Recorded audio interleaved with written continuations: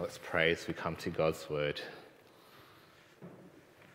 Heavenly Father, please give us ears to hear, eyes to see what you're trying to say to us this morning. Please work in our hearts and minds. Lord, help us to be open to being challenged and encouraged by your word as we continue to live for you. In Jesus' name we pray. Amen. Well, in John chapter 14, verse 6, Jesus famously says, "I am the way, the truth, and the life. No one comes to the Father except through me." This verse, I think, summarizes the Bible's teaching that there's only one way to God. There's only one way to God, and that way is through believing in Jesus.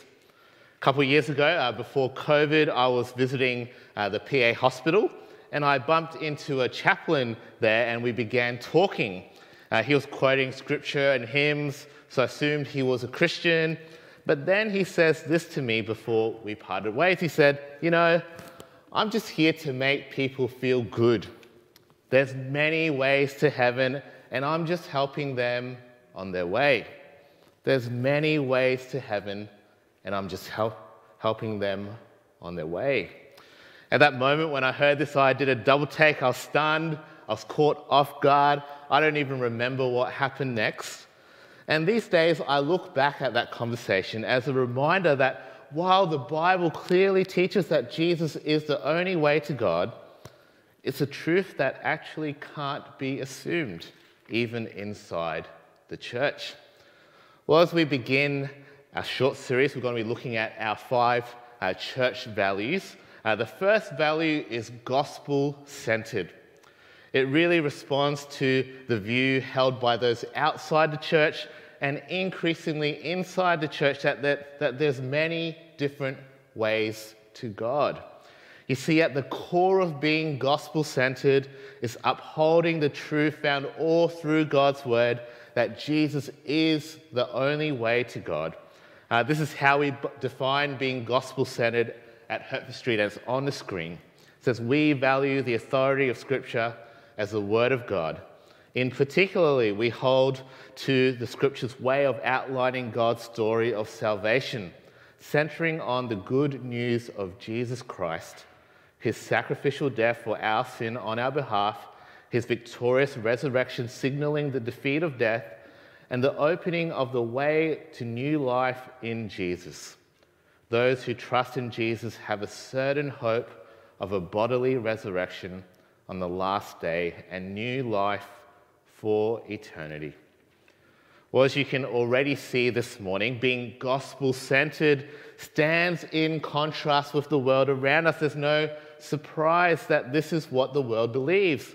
And while it should be assumed in the Christian community, it's tempting for us to give up on this core value and truth, to compromise on it as we live amidst a pagan and secular world.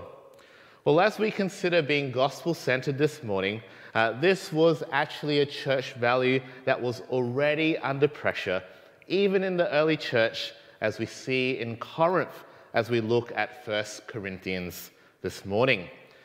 To give you a bit more background of Corinth and the Greek world, this was a church made up of people as they were saved as they believed in Jesus in Greek Asia. This church had grown, but if you've read it before, it was a dysfunctional church. It was divided over many different issues. For us Aussies, one of our cultural icons or interests is sport. It's a game, but it's more than a game, isn't it? It's also entertainment. It's also a money-making business. We treat sports stars as our heroes, and I guess we treat referees as villains too. Well, the Greeks in Corinth, their most loved interest, it wasn't sport, but it was oratory, public speaking. And for them, it was a game, entertainment. It was actually a money-making business. The best speakers of the time, they were heroes. Their impressive messages won a following and a crowd. And this love in this particular activity in society, it was actually creeping in to the church. It was seeping into the preaching and the teaching. It was influencing the messages that believers were proclaiming and following.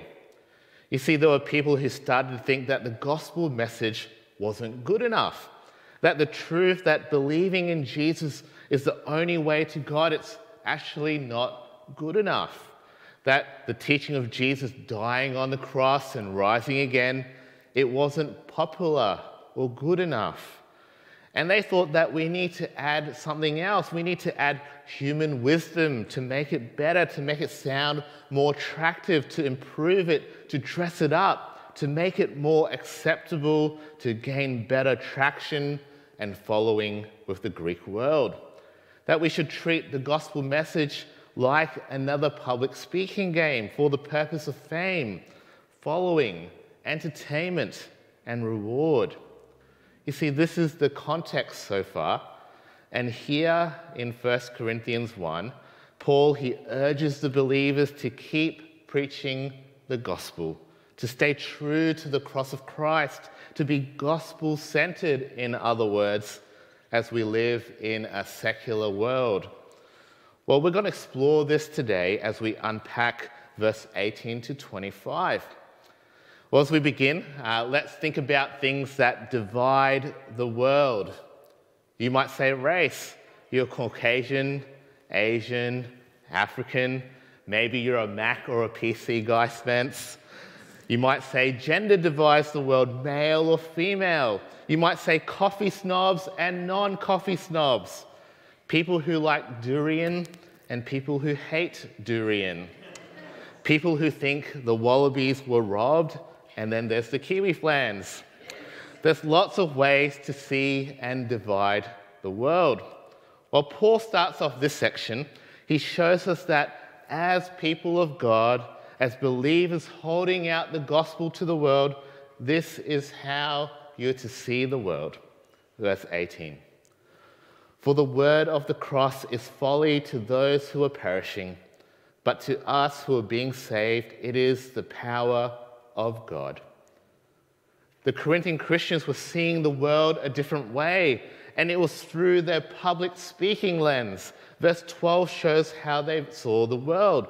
They had the Paul guys, the Apollos guys, the Peter tribe, asking who was more impressive, focusing more on the presentation than the content. And here Paul, he wakes them up to reality. He says there's only two groups, those who are perishing and those who are being saved. It's not about who spoke it more attractively or has a bigger following. It's about the perishing and the saved. And those who are perishing, the cross was a foolish message to them. Of course it didn't please them. It's nonsense to them. The word of the cross, if you think about it, is complete opposite to the world's ways. Life through death, defeat through victory, weakness and power. It's absurd, it's unthinkable, it's unfollowable in the eyes of a perishing age.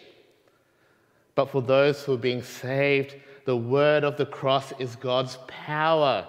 It's the message that we know that saves souls, that points to the author and winner of life and salvation, Jesus Christ.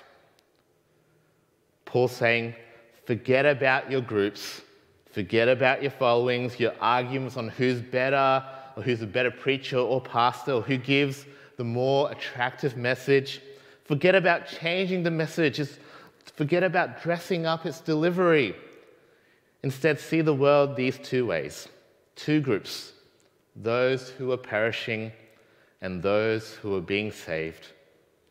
You see, the word of the cross divides the world, and every person in the world falls into one of these two groups. From here, Paul, he keeps going. He shows how incompatible the word of the cross is from the ways of the world. Have a look in verse 19. For it is written, I'll destroy the wisdom of the wise, and the discernment of the discerning I will thwart.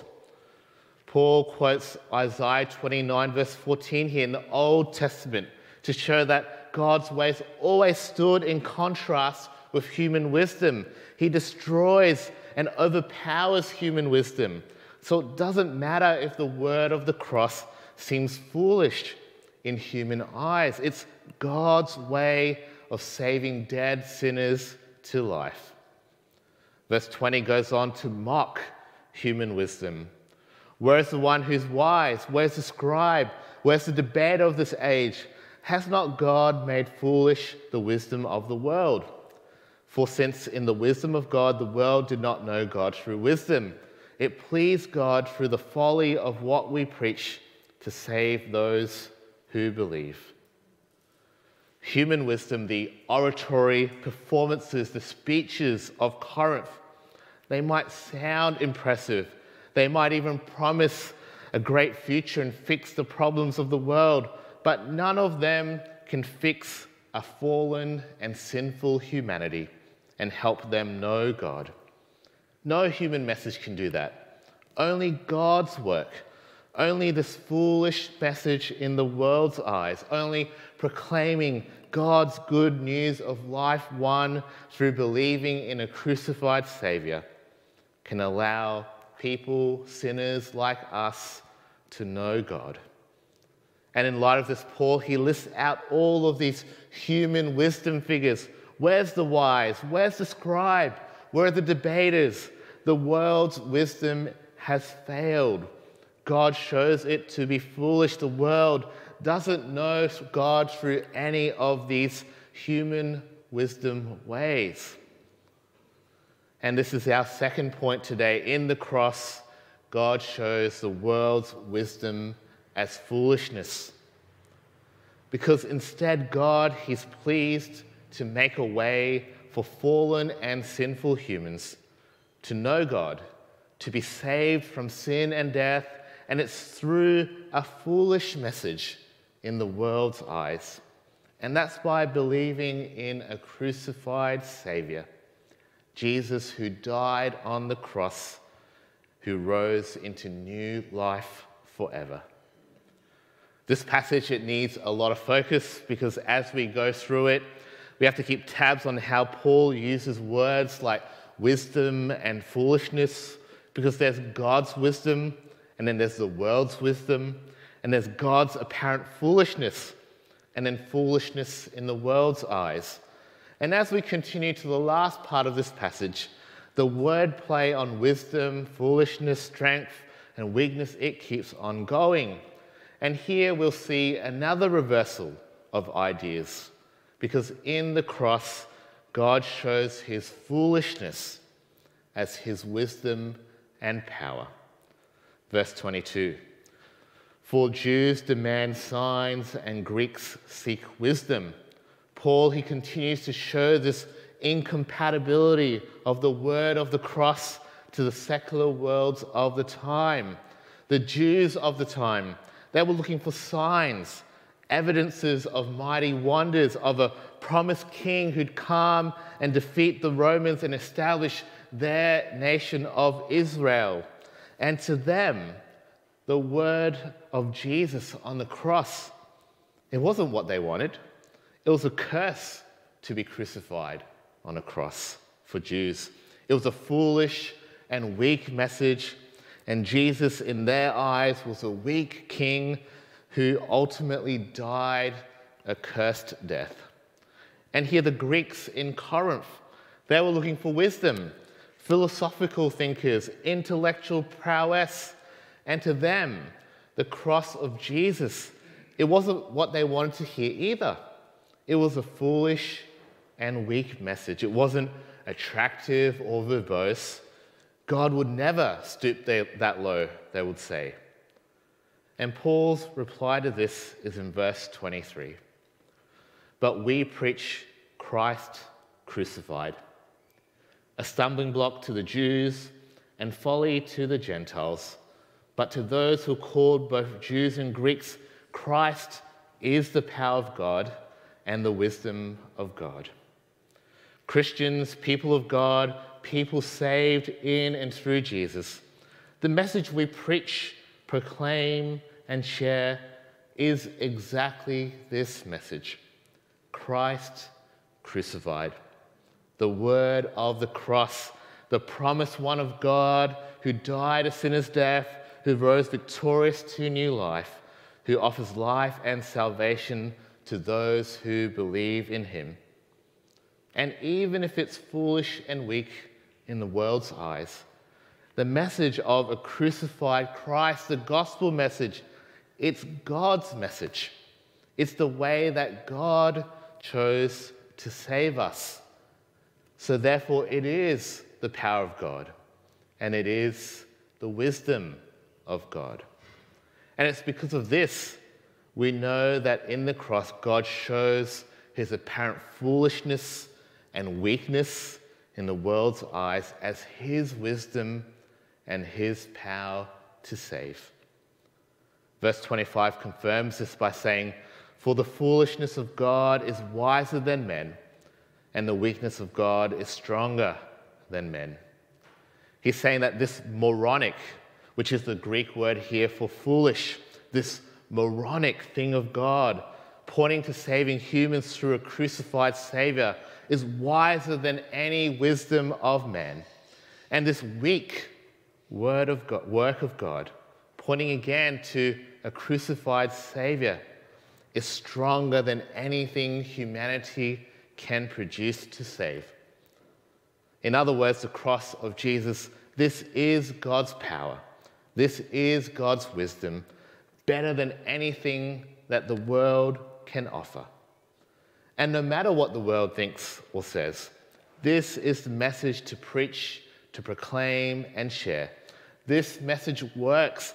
This is the message that when believed, accepted, and trusted, will pave the way to life, salvation, and forgiveness of sins. We've sung about it all morning.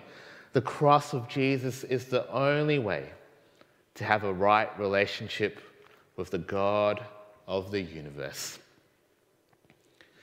So in this passage in 1 Corinthians, we've seen Paul unpack what it looked like back then to be gospel-centered in a secular world of the first century, especially how the gospel message was going to be received by the world around them. And he's alluded to some of the temptations as this church held out the gospel to the world around them. Well, the world around us today is still that same secular world. Different secular values, but still a world void of God and interested in things of this age. And being gospel-centered in a secular world today, this message is still unpopular. There's a temptation to dress it up, to make it more like an entertainment or attractive thing, to lose confidence in the content of the gospel message, to even change it, to even move on from it, to even not talk about it. And I believe Paul's encouragements are still true today. That's one reason why this is part of God's word, for us to be challenged by it today. Because while the world has always been secular, I think we're actually in a special cultural moment where we're moving from Christianity being the bedrock of society to Christianity being more of an outlier in society. So what does it mean to be gospel-centered in today's world? Well, I've got 4 comments from Paul's word to Corinth for us today. And the first is this: see the world through the lens of the cross. The Christian world today, I think, is so fragmented. We have denominations, tribal networks, parachurch networks, labels, affiliations, on and on, pastors we follow and like. For me, I'm part of this church, Hertford Street Baptist. I'm part of the Baptist Union of Queensland. I'm part of a network called the Gospel Coalition Australia. I would call myself a few different labels I fit in, and I like certain pastors and preachers. And this isn't harmful in itself, but it can and does become harmful when these groups and followings capture our minds and become the lens which we see the world. And Paul reminds us that it's the word of the cross that divides the world. You see, this is the most urgent, important, and pressing way we're to look at our world around us. Not denominations, churches, tribes, or followings, but those who are saved and those who are perishing. And the difference between these two groups is the word of the cross. So if we're to be gospel-centered, if we're to be a church on mission, which is the first part of our church vision, we have to see the world through the lens of the cross. We need to put those glasses on. We need to wipe our lenses clean. We need to recalibrate them and see the world through the lens of the cross. Two groups of people, the perishing and the saved. And that's what the perishing world needs. They don't need a popular or attractive or cool message. It's not bright lights and feel-goods. They need to hear about Jesus who died for them on the cross, about Jesus who rose into new life, about Jesus who offers eternal life as they believe in him. See the world through the lens of the cross. I know that I get so sucked into other things that I forget to see the world through the lens of the cross. We're all tempted to take those glasses off, and we all need to ask God for help to see the world in this way. Second comment, know the threats to being gospel-centered. In Paul's writing here, we see Paul identify the threats of the time to sharing and proclaiming the good news, threats that would pull people away from the power of the cross of Jesus.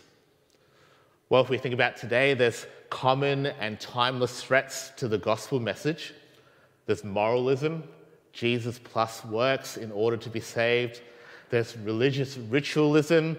Whether Jesus is in the picture or not, it's about ticking the boxes. We go to church, we give a bit of money, we take communion every month, and this is all credit that leads you to being or staying saved. Then there's polytheism, Jesus plus other idols. You might believe in the saving work of Jesus, but you also believe in other ways to salvation, and the exclusivity of the gospel message is gone. These are timeless threats that are in the world, and they're also in the church too. And as we think about threats to the gospel message, we should also think through practical and contextual threats closer to home for us. What are we prone to adding to the gospel as God's wisdom and power to save? What are we prone to adding to the gospel as God's wisdom and power to save?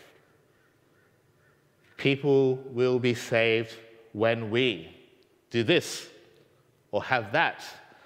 Our church will grow because people will be saved when we do this or have that.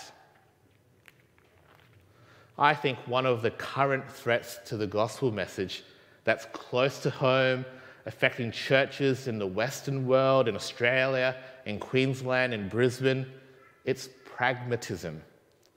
Pragmatism. Being pragmatic is a good thing. You want to think about how you do things. It's good to be efficient and effective and organized. But pragmatism can undermine the power of the gospel by saying, if we have these things, people will come to Jesus.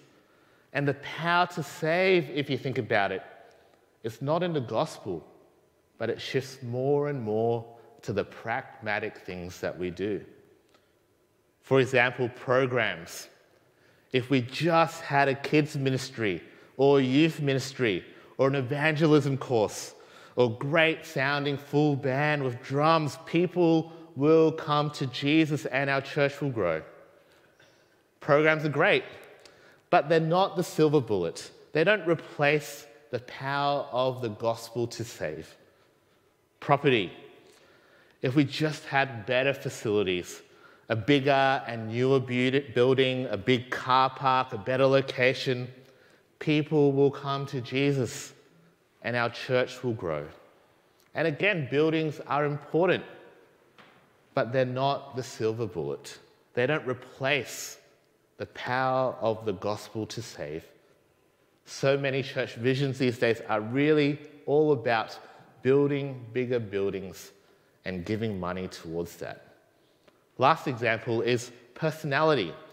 If we just had a young and trendy pastor, a powerful and charismatic preacher, an outgoing evangelist, if we just had things like those, people like them, people will come to Jesus and our church will grow.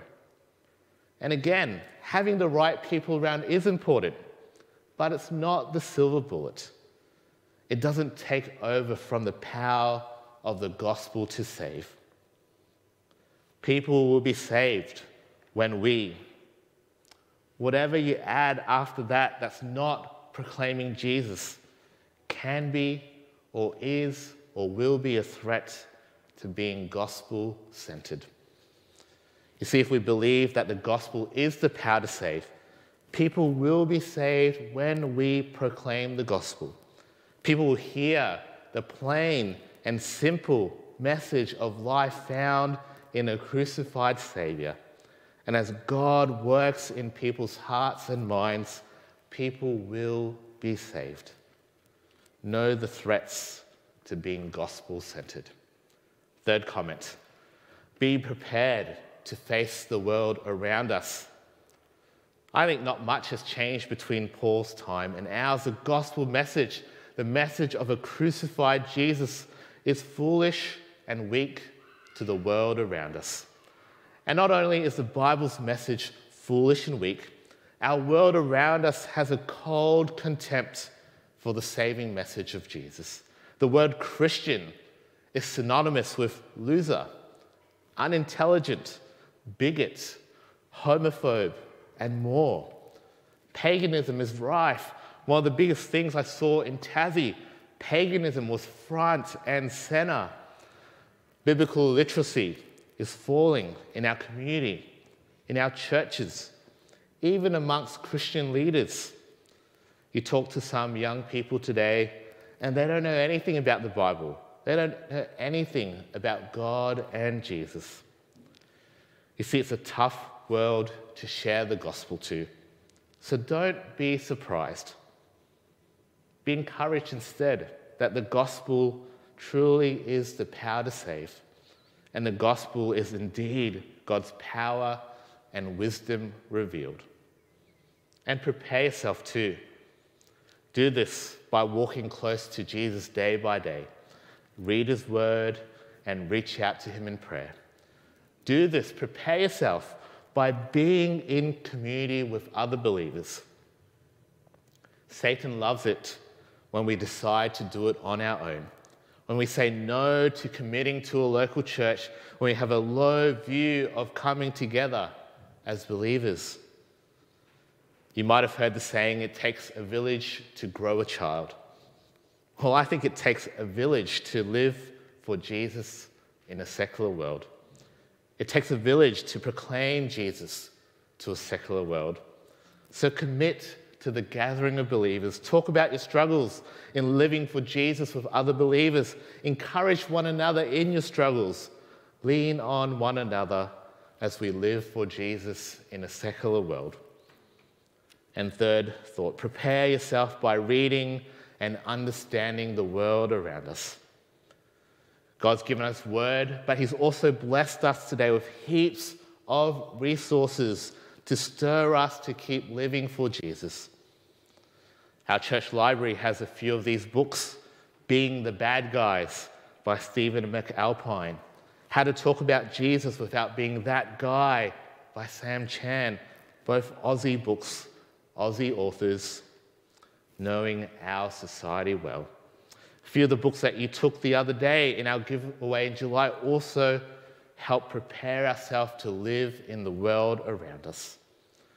So read, be encouraged, and be prepared to face the secular world around us. Our fourth and final comment: stay committed to proclaiming a crucified Saviour. Keep on sharing the good news of life in Jesus. Know that God declares in his word that the cross of Jesus is the power of God and the wisdom of God. Maybe this is a good moment to ask yourself if this is what you're committed to believing and sharing: the word of the cross. Well, as we sing our final song in a moment, let the truths of the lyrics as you sing them refresh and renew your heart, your mind, your confidence, and your assurance, and your zeal and commitment to the good news of Jesus on the cross and life in him. We're going to sing in a moment, "In Christ alone my hope is found. He is my light, my strength, my song." Be reminded that even if the world sees this message as weak and foolish, that the weakness of God is greater than man, and the foolishness of God is greater than man's wisdom, that the cross of Jesus is God's power and wisdom, and it's the only way for a fallen humanity to be saved. Let's pray.